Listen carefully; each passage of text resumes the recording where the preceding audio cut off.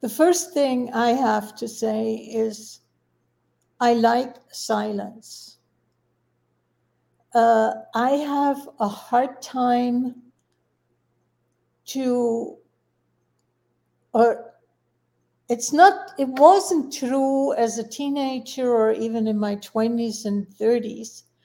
I could enjoy music or noise and still be creative. But nowadays, I just like it silent. Mm. If I listen to music, then I want to listen to the music. If I watch something, I want to be present with what I'm watching.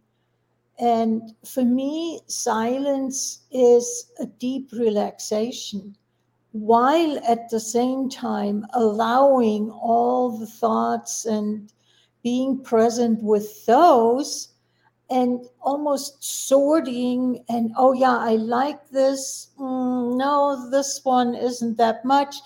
And being creative in the silence. For me, that Mm. is true.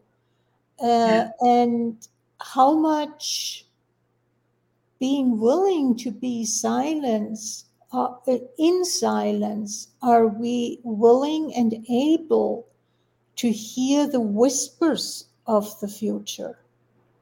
The whispers of what is in the air, so to speak, that wants to be created, that wants to come forth.